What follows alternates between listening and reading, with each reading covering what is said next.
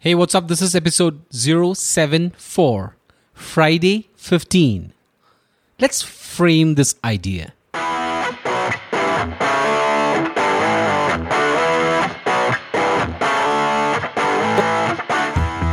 Welcome to the Design Your Thinking podcast, a show where we think, learn, and explore the product mindset so you can design better products every day.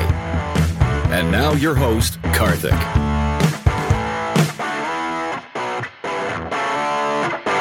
What's up? Welcome back to the show. This is another Friday 15 episode, and I'm so happy to have you back. We are going to be talking about a subject very quickly today, and the subject is same as the one we discussed in the last 2 weeks. It's about presentation. In episode 68, we talked about 6 ways to supercharge your presentation opening, and in episode 71, we talked about 7 glue tacks to make your presentation stick. Today, I'd like to jump into the content of your presentation. Now, this could be a speech or something else too, but then the content of what you want to deliver to your audience is key. And so, we'll be spending the next less than 10 minutes on what I call as framing and organizing this big idea. So, you have an idea that you want to communicate across to your audience. Most often, that's why we make presentations or speeches, right? And what happens is, sometimes I've seen people make this very loosely. As people who make products, we end up making these presentations time and again. And sometimes the audience we get have very limited space and time. So it's important for us to organize our big idea in a way that it actually makes sense to our end audience, and also a way that helps them recollect what you just talked about. So today we'll take a look at 6 different ways of organizing your content. If you're curious enough, let's jump right in.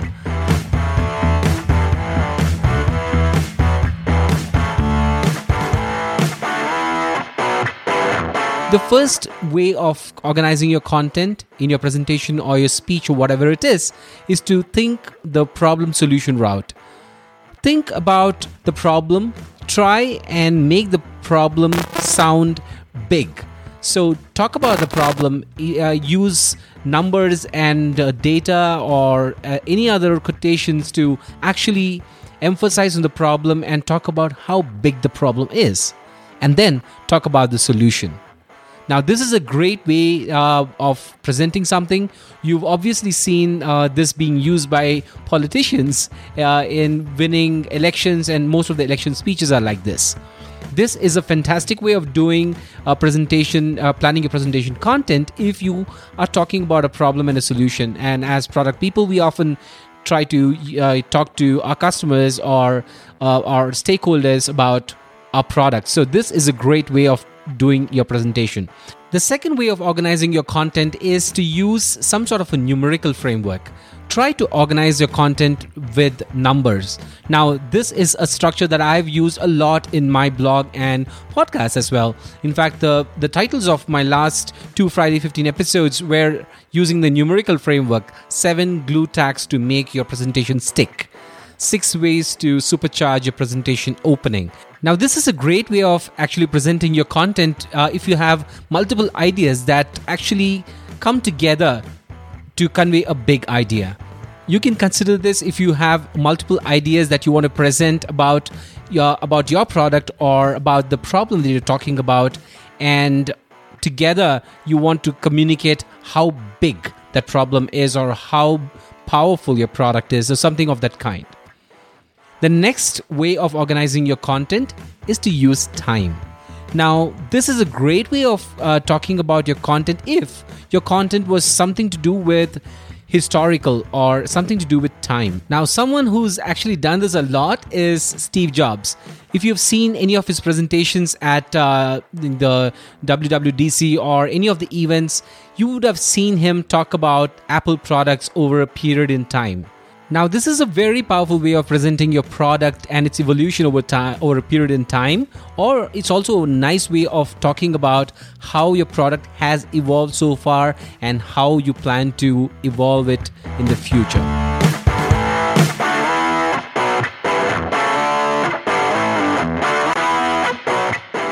The next way of organizing your content is to use the modular structure. A good example of this that comes to my mind is where I've seen presentations being made where different departments in a company is being presented to an audience, or different teams are being presented to an audience, because people who are listening to it don't necessarily need to listen to it in a sequential way or have to stay with you to go with the flow. Now, the next structure that I'd like to talk about is the compare and contrast structure, where you want to talk about two different subjects.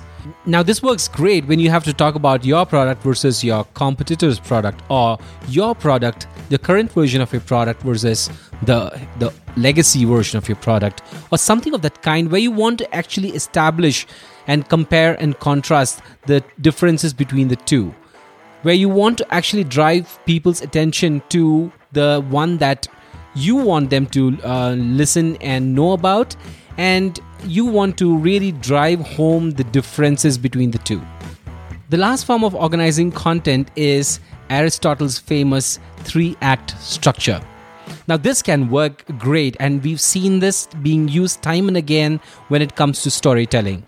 You see this in movies, you see this in plays, you see this practically everywhere, where people want to actually play with the audience emotion and get them involved in the story. So the 3-act structure contains 3 different acts. We call it as Act 1, Act 2, and the final act, or Act 3. Act 1 is when you actually describe the situation. You present the situation. You describe the circumstances of the way things are. And then you talk about Act 2, where you present your audience with the tension and conflict. Now, this is a great way of highlighting a problem that you have in the current situation. And then you talk about Act 3, when the speaker or the character successfully overcomes the obstacle. Now, this is a great way of talking about the solution. So this is almost like the problem solution structure, but then you talk about the second act, which actually takes the whole emotion high, talks about the conflict, and finally you talk about the resolution. Now, this works extremely great when it comes to presenting any kind of a presentation. It could be your product presentation, or it could be something about what you want to talk to your team about when it comes to what happened in your boardroom.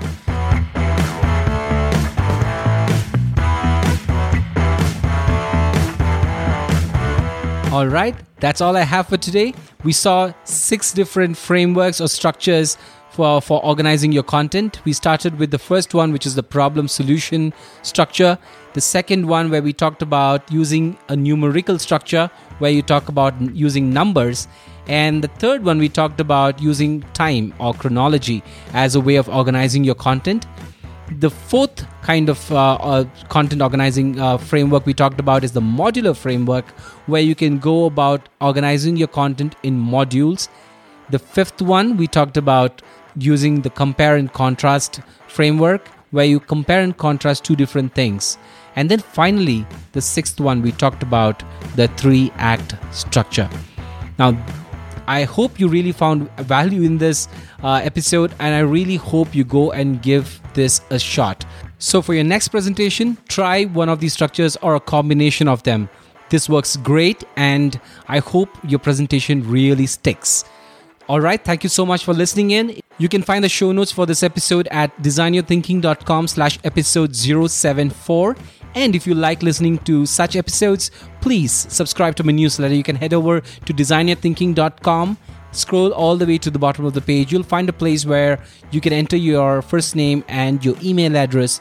Do that, and I'll see you in your inbox talking about a lot of interesting stuff like you hear in these episodes. Thank you so much for your time and patience. Till I see you in the next episode, stay tuned, stay inspired. Cheers.